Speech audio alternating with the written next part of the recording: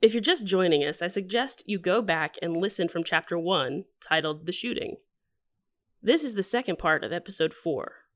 Before we get started, a content warning. This episode contains accounts of domestic and sexual violence, as well as a fair amount of cursing.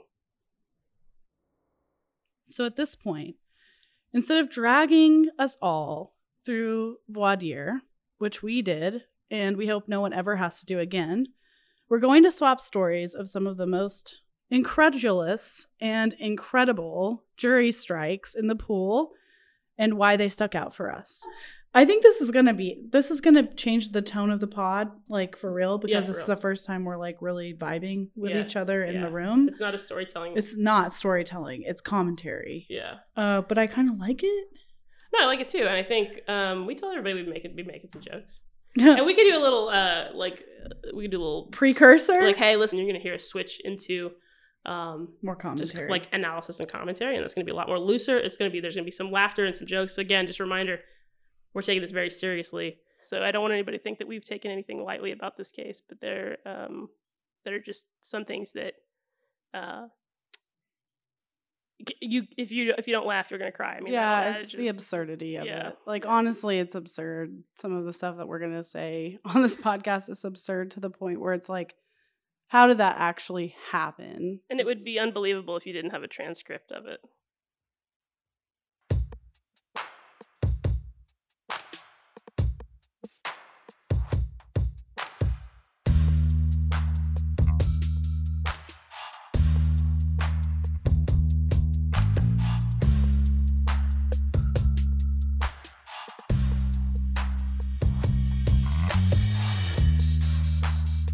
This is Panic Button.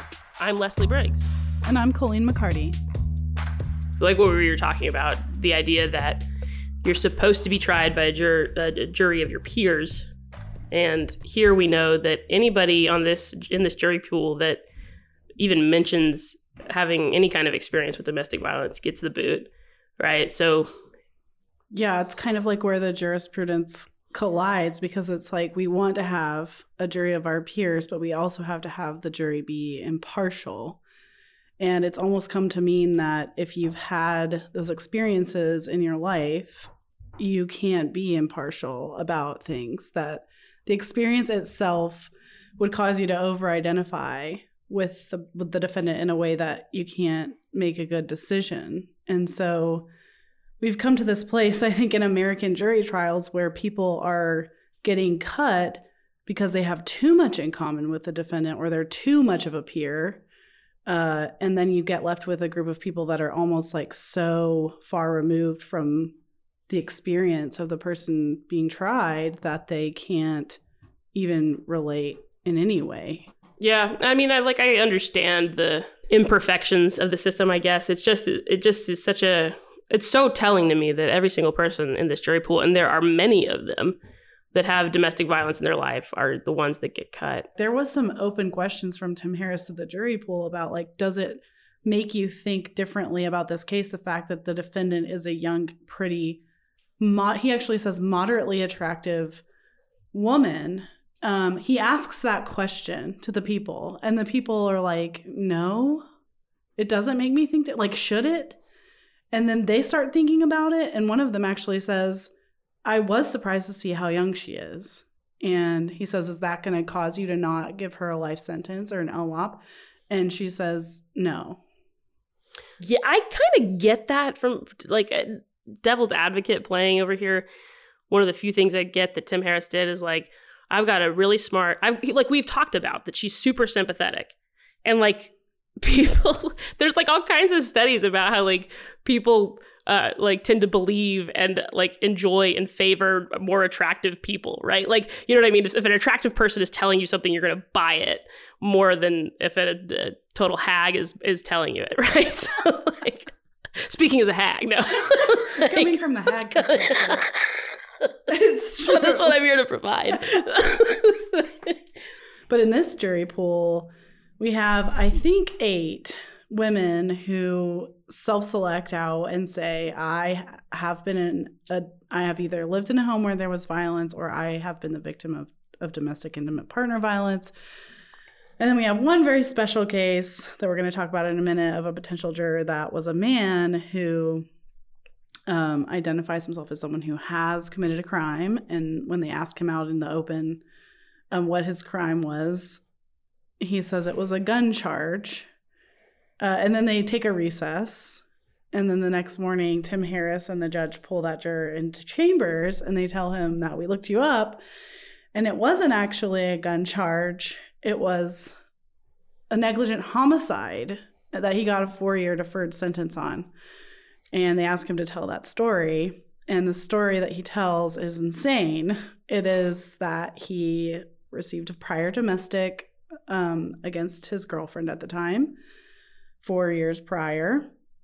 And he tells the judge and the district attorney that she pushed him out of the house and he actually called the cops, but that he was the one that they charged with domestic violence. And then the next year, he's still with this woman. He goes over to her house. She's really depressed. She has a gun. And he goes into the kitchen to get a couple of beers, comes out, and she has shot herself under the chin. Or I think he actually says, here, I just pulled it up in the transcript. So I put the weapon up against a table at that time. I went into the kitchen to get us something to drink, 2 beers. And when I came walking back in the room, she said, goodbye, put the gun in her mouth and blew her, and he says, killed herself. And then turned and completely, I don't know, my mind went racing. So I called the police and I went down to the police station and the whole nine, and they, talked to me about it.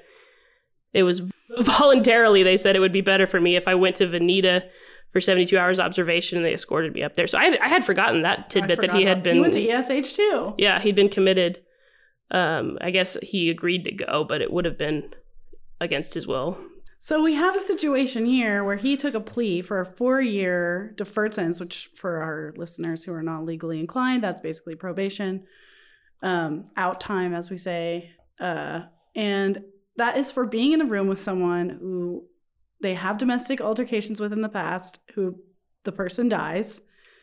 Very similar to April's case. Previous domestic altercations, being the only one in the room who can testify to what happened. The person dies, and yet he gets a 4-year deferred out time sentence, and she is facing life or life without parole for premeditated murder. And her plea deal was a 20-year plea deal.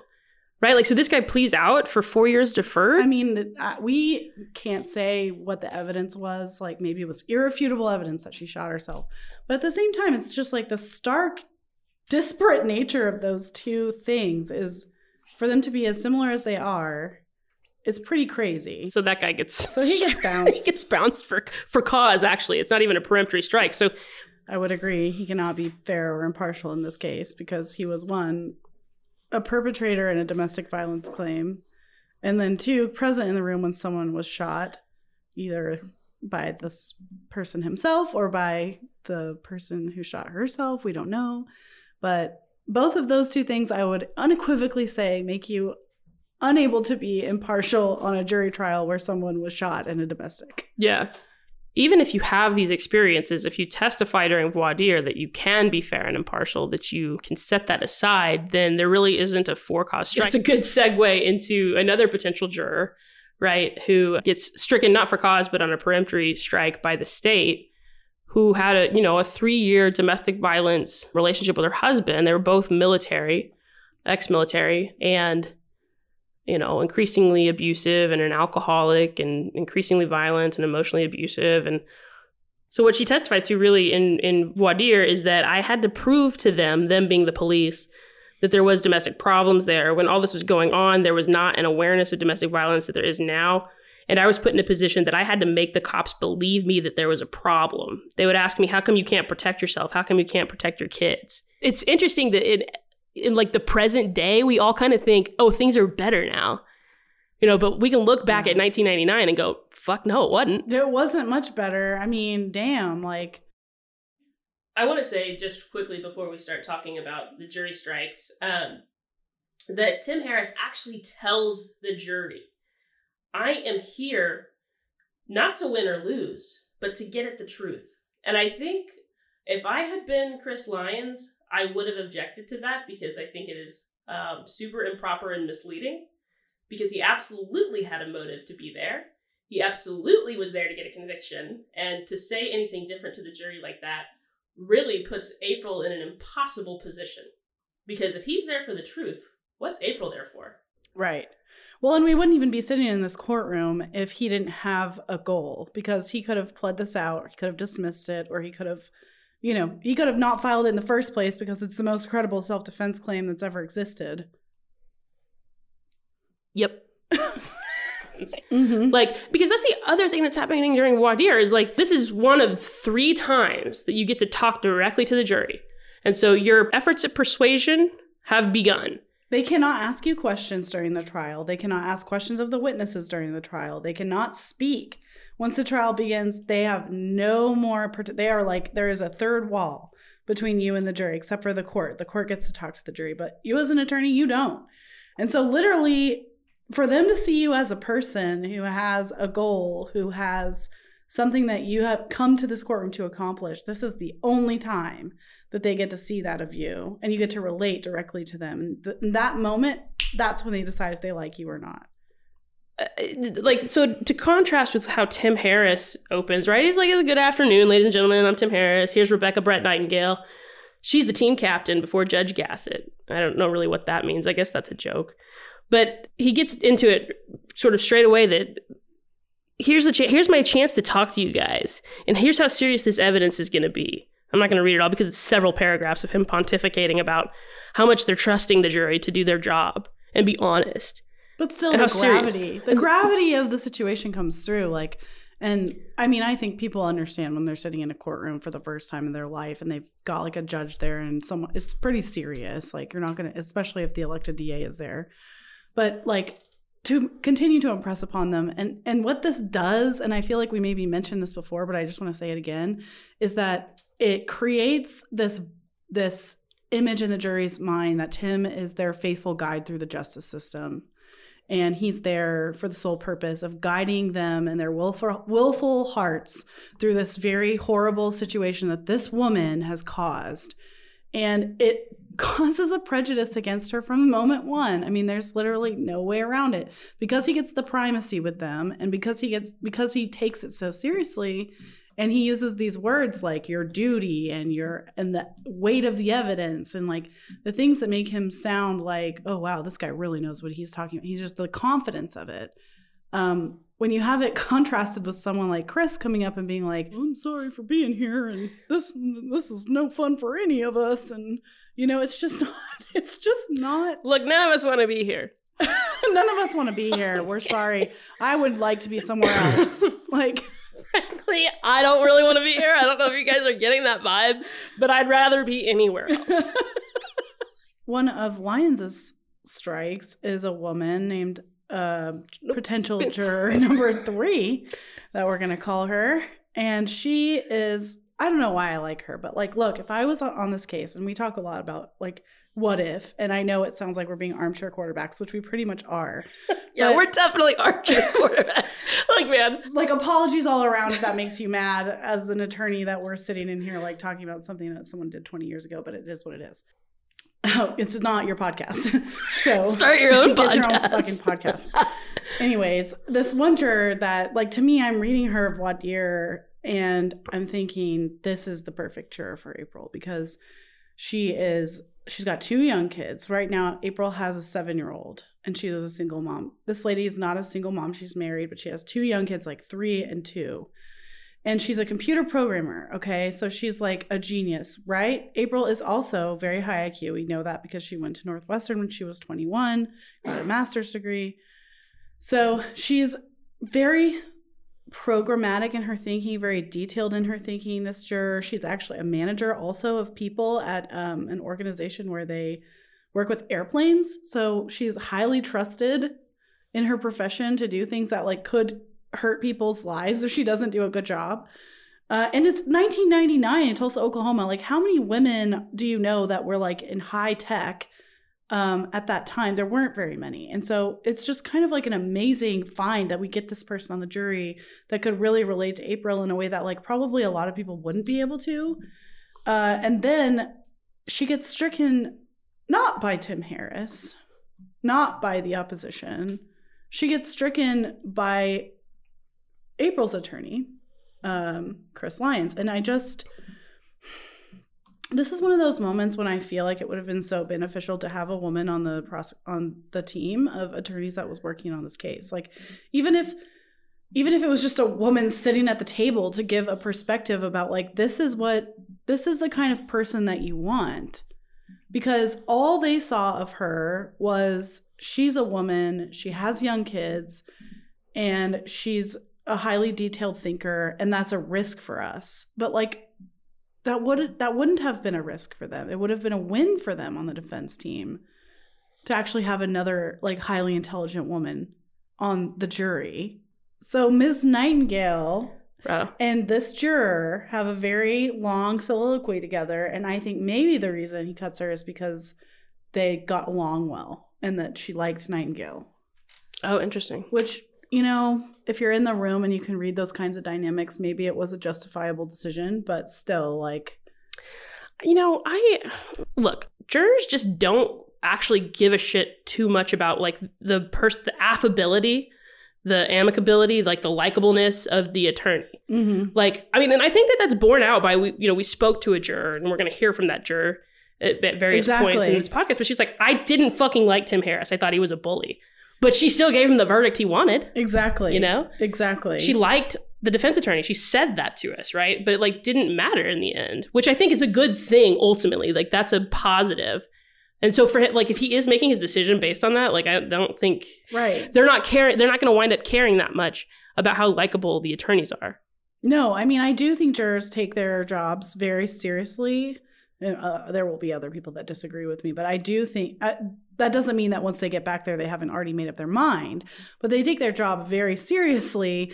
And whether they like the attorneys or not, I don't think bears on the factual decision of guilt. I think it's like, oh, it makes the trial nicer if I don't have to be in the room with somebody that I don't like, but it's like an ancillary concern. It's not something that's going to, like, decide something. And it should, I guess, my point in saying that is, like, if that was the reason, like, that shouldn't have been the reason. It should have been a little bit more. Like, and that's the only thing that's coming through that possibly could have been the reason for him, right? Like, why get rid of this woman who could totally, like, and the other thing that we haven't talked about yet is, like, the defense of self-defense requires this jury to empathize and put themselves in April's shoes on the night of the shooting and decide whether what she thought about her safety was reasonable and true. Like, did she really believe that she was in imminent danger of serious bodily injury or death?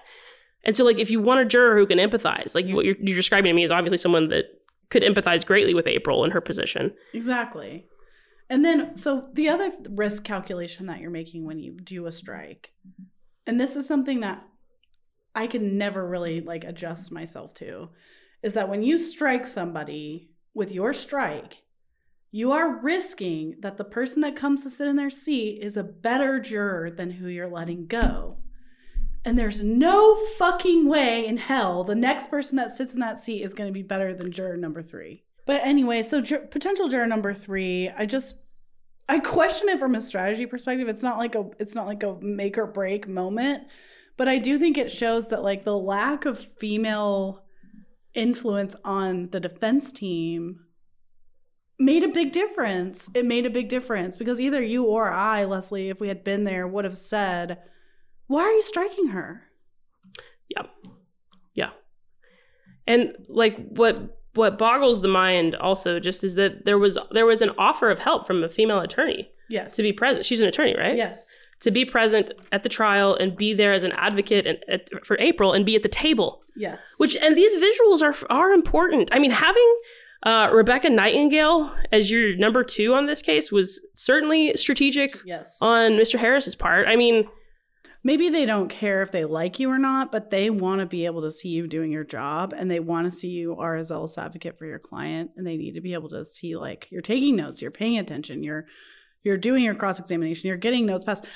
But, like, for us, we can't really look back and see what Lyons and Ed were doing at the table, but I do think even just having a female perspective to say, like, look, Sator's a good juror for us. Why are you just like, give me some insight into why you would let her go? Yeah. Because we're risking someone else coming onto the panel that we won't be able to strike. Well, but then the person the potential juror that winds up coming on is actually someone who has like a serious history of sexual assault and violent abuse, and obviously ultimately also winds up getting stricken because of those factors.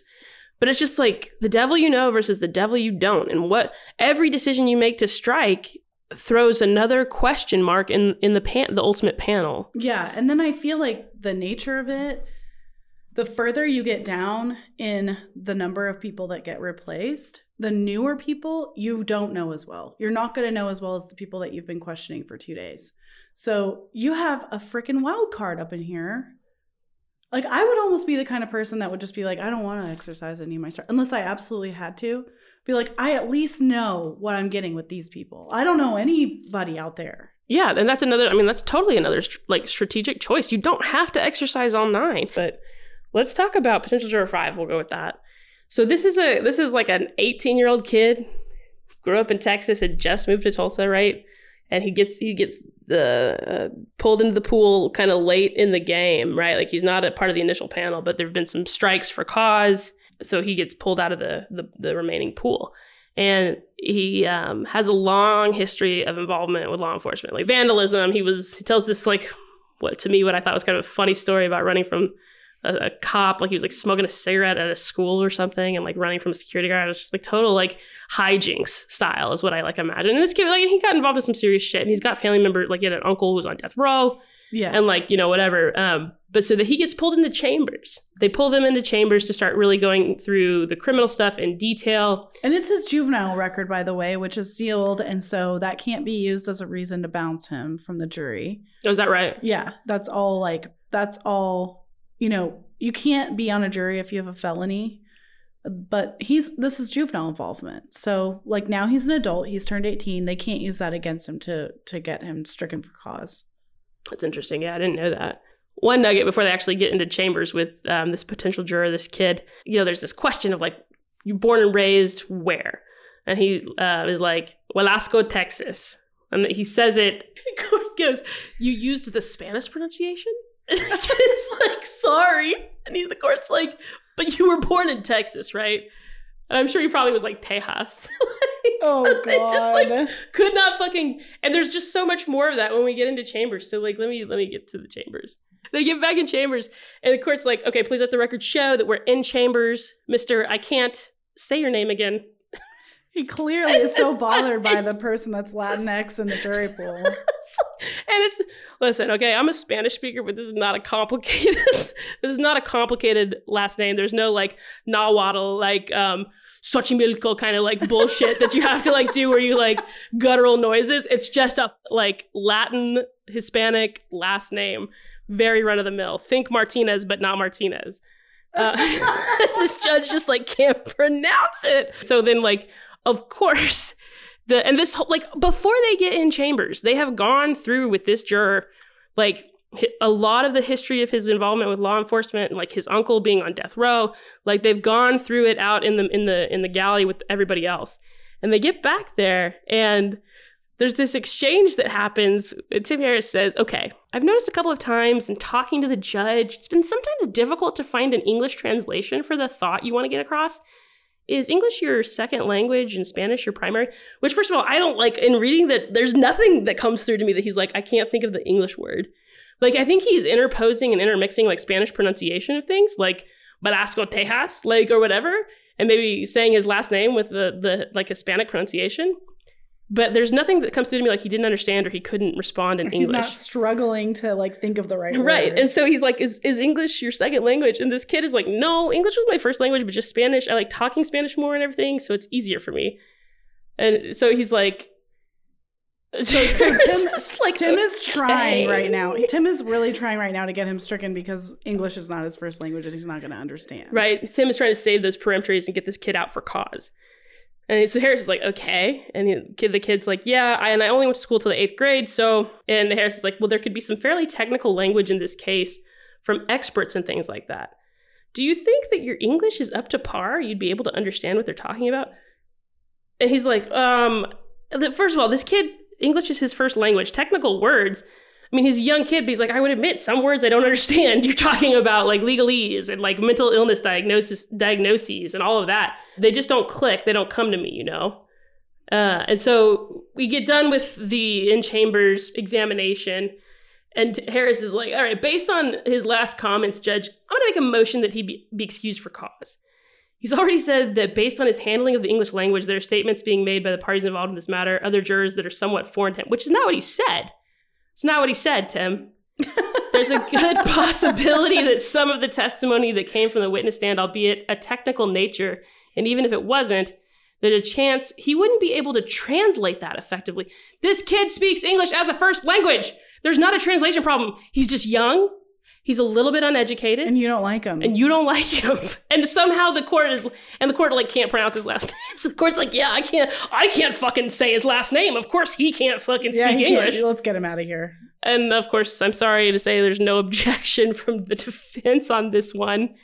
And the court's like, yeah, you're excused for cause, bud. Get on out of here. You done. And like, look, man, that juror was never going to make the panel. He was never going to, but strategically, Tim has just saved another peremptory challenge. For himself to strike the ones that he can't get for cause, which is a tactic that every attorney in trial uses.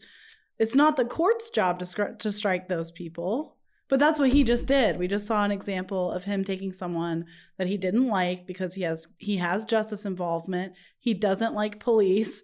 And he is of a different race, so he might be predisposed to identify more with the defendant because a lot of people who are of different races are sitting at the defense table. So now he has gotten rid of this kid. He got the court on his side. On like a nothing cause. There's for no cause. For not speaking English. The kid speaks English. We sit through him testifying out there in the open about all the about so many different things. Like technical legalese, no juror is going to get that. He never said he couldn't be impartial. Never said he couldn't be impartial. Which is the test, by the way, for getting stricken for cause.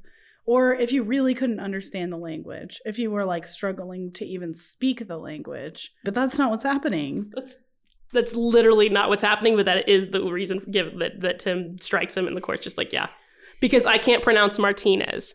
It's not Martinez. That's not the kid's name. But like essentially that is what happens with the court in his exchange with not being able to pronounce. So I don't know. That one just bugged me because it's just not a cause. It's not for a cause. It's racism. It is just racist. Period. I mean, we hear from people who are in Black and brown communities all the time that they never make it on juries. And here's a full-on example of literally having no reason to strike someone and making up a reason back in chambers and then just getting rid of them and not even having to use your own strikes for it. Right. Like this kid was, like I said, never going to make this panel. But like to give the state just another out for a juror that they did not like. Unnecessary and dumb. Yeah. Okay, so the next one we're going to talk about potential juror number 6.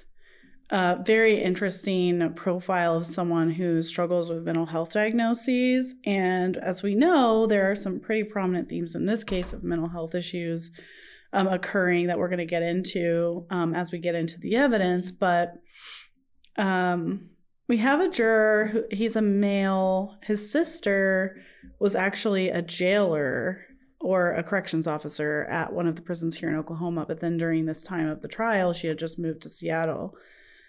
And he is just kind of asking if one of the witnesses is going to be a Dr. Cooper. Dr. Cooper is who conducted April's competency evaluation to stand trial, which we're going to talk about also in a minute on the next episode. But yeah, so he's asking if Dr. Cooper is going to be a witness, and they're like, we're not sure if he's going to get called or not. And he says, well, I've had interchanges with him before when I was, getting evaluated for my mental health stuff. And so they said, well, will that cause you to be impartial? And he says, no. And then he tells this story that I find funny that I'm going to just read from the transcript. So he says, how do you know Dr. Cooper? And the juror says, well, in 1990, actually, when I got out of high school, I checked myself into a psychiatric doctor, Dr. James O'Carroll. And I was hospitalized in 1990 for depression. And I wanted to check myself out because I wanted to get away from the hospital and kind of backed out from it. So Dr. Edith Harvey called down there and she didn't want to check me out. Basically, she wanted me to stay there. And they basically evaluated me, how I was, and they passed me as being okay. And that's how I got to know Dr. William Cooper, which isn't one of the doctors that he mentions at all. So maybe he isn't so good at, or okay, like mentally. But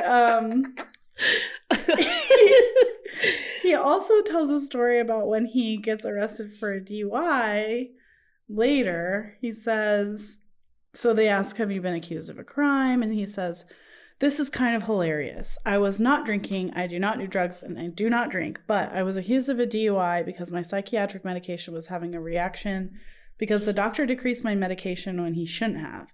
Dr. Richard A. Luke. And what happened, I was driving 5 miles an hour down Riverside with the lights off at night, and a cop came down and got me, gave me a drunk test, and I passed it. Said, why did you not? I can't believe you're not. He did it again, and I passed it, and he said, do you want to take a breathalyzer? And I wasn't functioning properly. I did pass the test because I don't drink, but I wasn't functioning properly, right? And he says, I said, no, I don't want to take. So he booked me for a DUI, and I spent overnight in jail. They let me go the next morning. And basically, Judge Hanel takes me off. He basically found out about me being in the hospital and under medication and everything, and he gets rid of my DUI charges, and everything's hunky-dory. So he's on we got kind of a trip with this guy. He likes to talk. You know, the jurors that like to talk are the ones that always get stricken right. Because they want to like over-involve themselves and they want to feel important, and that's like a bad sign for a juror.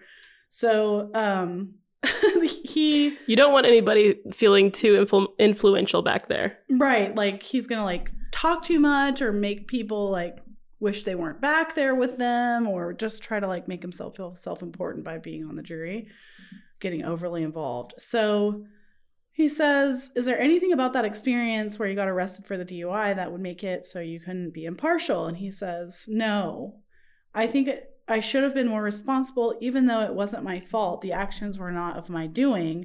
I should have stood up for myself more. I should have basically said, yes, I want a breathalyzer. That would have ended the whole trouble. Found out I wasn't drinking. I wouldn't have went to jail that night. Nothing would have happened. I would have went home. The officer was doing his job. I wasn't mistreated in any way. Okay, so he's saying, I have had this issue with law enforcement, but I don't think it was their fault. I am able to be impartial, right? So you're thinking, okay, this would be a good juror for us because he's had institutionalization. He's been on psychiatric medications. He may be a little weird, but like still, I think it's good to have that mental health experience on the jury. Well, guess what happens? Tim Harris asks to approach the bench after this little soliloquy about the DUI. And Leslie, what happens? And he answers every single other question appropriately too, by the way. Like they ask him, what are the sentencing choices? He says, life without parole. He says, what is the burden on the state? He says, yes, the whole burden's on the state. He answers everything completely correctly. Like he's not struggling from delusions or like any type. I mean, he's just a little weird. He's taking lithium presently, which is another feather on the weight of like a positive thing in April's case, because he would know if you don't need lithium, you shouldn't take it. You shouldn't fucking take it. It might make you have delusions. It might make it causes and we're going to talk about this at some point. We'll talk about it next week.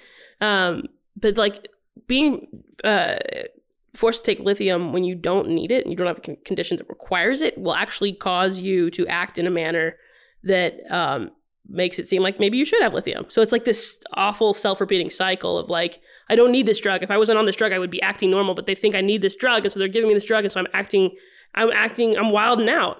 And so it's a really vicious cycle. But anyway, this juror happens to be on lithium presently. He's prescribed it. He's got some issues that he needs it for. And he would understand that. Also, he says something interesting is they say, what would you accept anything any of the witnesses say as gospel? And he says, I don't accept what any psychiatrist says as gospel. that would be a bad thing to do. I don't even accept my own doctor as gospel. And I really think that Tim would have liked that about him, because he's about to be facing off against Dr. Call, a psychiatrist, who he wants to discredit every step of the way because he doesn't want the battered women syndrome to be something that the jurors latch onto. So he's somebody who would be skeptical of Dr. Call off the bat. So you're thinking maybe he would be kind of like a good juror for both sides. Yeah. Yeah, that's an interesting nugget that I don't think I remembered. And so they eventually get to the bench conference. They don't go back in chambers. They're just doing this. Bench conferences are like super funny. It's just like a little time out for everybody. Like everybody come up, take a time out, and let's whisper to each other so that the jury can't hear. They even turn on this noise deafening device now. So they that, do. Like, if you're at the bench and you're talking to the court, but you don't want the jury to hear, they turn on this like sound thing. I have not experienced that. Yeah. That's crazy. Yeah, so That's they wild. really don't want you to hear what they're saying up there. So here's what Harris has to say during the bench conference. In his tone of voice when he's answering questions, especially in talking about his prescribed medication, he's under the influence of lithium and another drug that I'm not even familiar with for bouts of depression, and I believe he's given enough information here that I think he should be excused for cause. Well, what's the fucking cause? That he has to take medication? He's a mental health patient. He's a mental health, That doesn't mean is you're that impartial. actual cause? It doesn't mean you're impartial. He's testified that he could be impartial. He could be fair. And Mr. Harris goes on, I think there's just, in the way he's reacting to some of the questions, that he may even pose a safety risk to other jurors if he were to be in disagreement with them. Talk about speculating wildly. What are you even talking about? And I can't, my jaw is on the floor. I totally forgot he basically said that this guy was dangerous. Like, and let's keep going, because he kind of, the examples he gives are like, he's talking with his hands. So he's like, and therefore not to cause him any embarrassment, I'm going to make a motion that he be stricken for cause. Again, what's the cause? He's a danger? Based on what? Court asks for an objection from the defendant. And so Lyons is like, Judge, I don't feel like we approached any questions of this jury that would determine his ability to serve based on impartiality. I'm not necessarily saying that I haven't seen some of the things the counselor has seen, but I don't know that I necessarily interpret it the way that he has. If you're going to make a fucking objection, let's object. Let's object out the door. Like, maybe you could interpret it that way, but I don't think I'm going to interpret that. Half-ass the most half-assed objection possible. The court asked you for an objection. Right. I know. You're allowed to make it. And so the court actually goes, I don't think he would be partial. He's not saying he can't be fair. That's not the reason for the motion. The reason for the motion, I guess the cause, is that he's a danger. Unsafe. And then, of course, the defense counsel continues, I don't consider him dangerous for any more than Mr. who's really bent out of shape if things don't go his way. Court, I've noticed the same things that Mr. Harris has talked about also. I've noticed the body language of the jurors on the other side, and they are leaning way over to the other way. He's got his hands in the air. He's swinging them back and forth. They're trying to stay out of his way. I think he could be disruptive to the other jurors. I share Mr. Harris's observations. Now, look, I was not in the room, okay? But based on how they treated my kid with the Spanish last name and being bilingual, whatever hand motions this guy was making could not have been that wild. But they know that he has a couple of serious mental health conditions for which he is managing them through prescription drugs. In fact, the very same prescription drug that April was prescribed when she was involuntarily committed. And so they're like, bye. But doesn't this like kind of illuminate the attitudes around like severe mental health disorders at the time? Like, we're going to see that come into play too with the biases towards April when she starts exhibiting psychotic episodes. But like, just the fact that in 1999, this guy can be so vulnerable and transparent with this group of strangers about his diagnoses, and then they literally are like, he's fucking dangerous. Oh yeah. Yeah, that's a really good point. Yeah. He's talking with his hands. What Tim doesn't want to say is, I don't want this juror on my jury because he will be able to identify how fucked up what's happened to my defendant is as far as her mental health treatment and being committed twice involuntarily when she didn't need to be. So we can't have somebody on the jury that recognizes that. We need her to look crazy. Yeah. And that's a peremptory strike. Again, I don't think this guy would have made the final panel. Not anyway. But like, again, the state has been able to keep... That's two. So they really he gets to keep... That's 11 strikes for the defense, or for the state. Yeah, that's one that I felt like it illuminates sort of some of the broader cultural understanding of people with mental illness at the time. Like, if you're not freaking One Flew Over or a housewife taking it's like those are the two extremes. You're in One Flew Over the Cuckoo's Nest with Nurse Ratched, or you're taking a bitty tiny bit of Prozac because your kids make you sad sometimes. And it's like there's no fucking in between. You either need to be institutionalized or you have some cry days. Get the mommy blues. And those are the two kinds that we understand. Yeah. And like, if you're in One Flew Over, you're in a fucking mental institution. I never have to see you. And if you get the cries sometimes, I understand. Let's go have some rosé. But anything else, like if you're outside, you're functioning, you're driving yourself to the courthouse, but you take some lithium, I don't know how to tolerate this. 110%. These are just some of the things that stuck out to us in the voir dire. And, Tim Harris actually at one point during this process says in the record that he's never had a jury pool with this much domestic violence in it before. He was even kind of struck by the number of jurors. And I don't know, I don't really know, maybe how many domestic violence cases has he tried at that point? I don't know. I just wonder really if he's struck by how many of them weren't ever investigated or prosecuted by any institutional body, either in Oklahoma or anywhere else. Right. I mean, that's the most startling part of this is if we're saying the system works and that we should be trusting in law enforcement to protect us, then how in God's green earth are we having 12 women come forward that have been molested and abused and beaten senseless and thrown down the stairs, and none of them have ever been investigated? Yeah, not one of those cases that we've talked about had any kind of criminal charges brought against the assailant, brought against the abuser. Nope. Every time they ask that too, was the person prosecuted? No. Was the person prosecuted? No. And it's we never get to hear from them well, that's a really systemic failing on our part. No, we never talk about that. It's right. Just well, in this specific case, she shot a dude. That's unreasonable.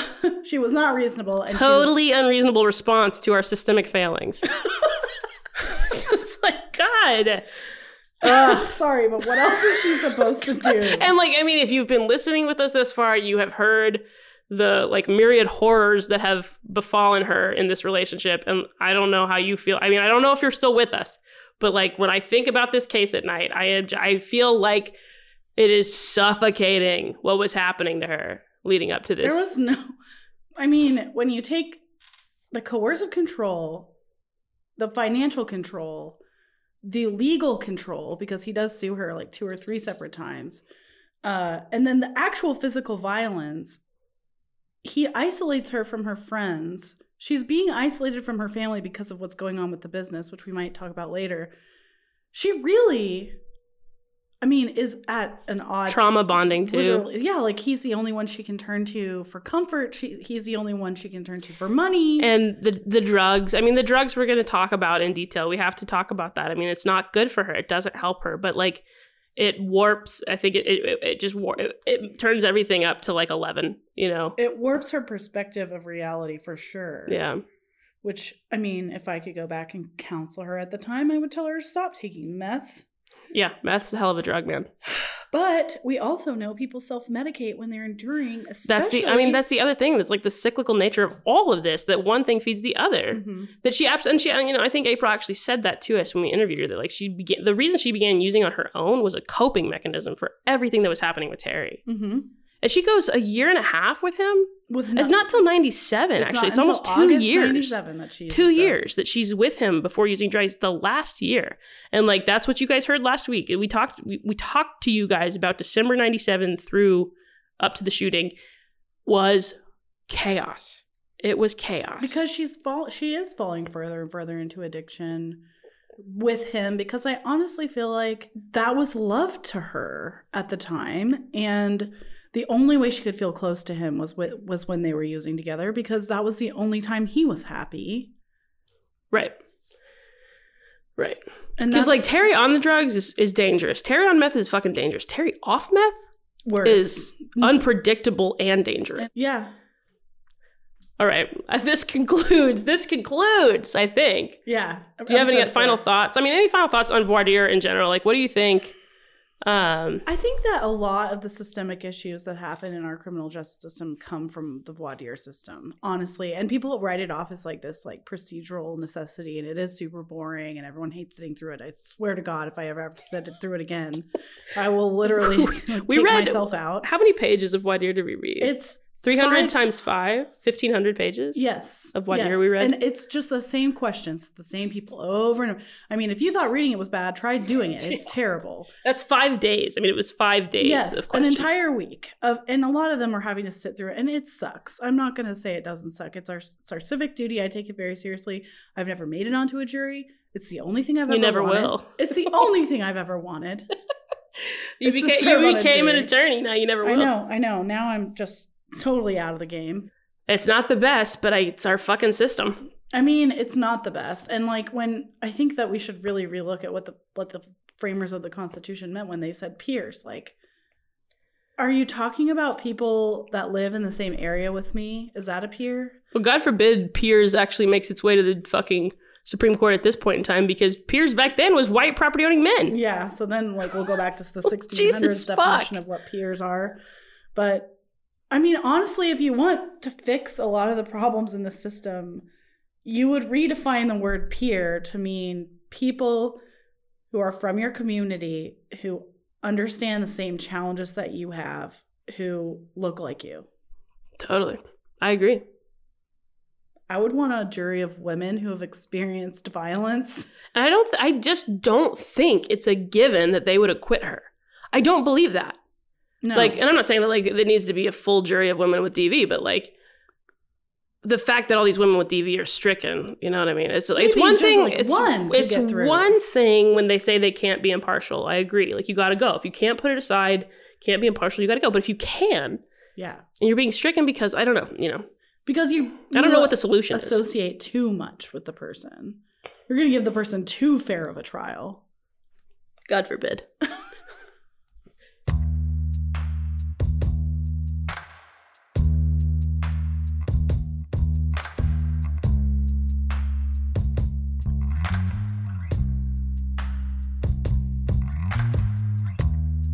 Panic Button is a co-production of Oklahoma Appleseed Center for Law and Justice and Leslie Briggs.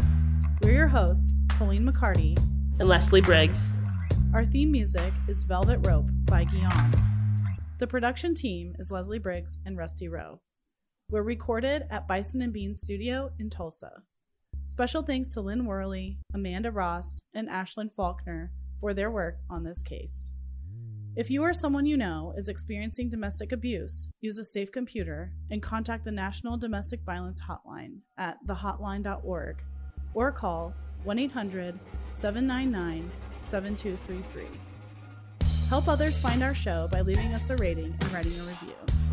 Follow us at OK_Appleseed across all social platforms. You can subscribe right now in the Apple Podcasts app by clicking on our podcast logo and then hit the subscribe button. If you want to continue the conversation with other listeners, please join our Panic Button podcast community on book clubs. Join for free at bit.ly/3NRHO8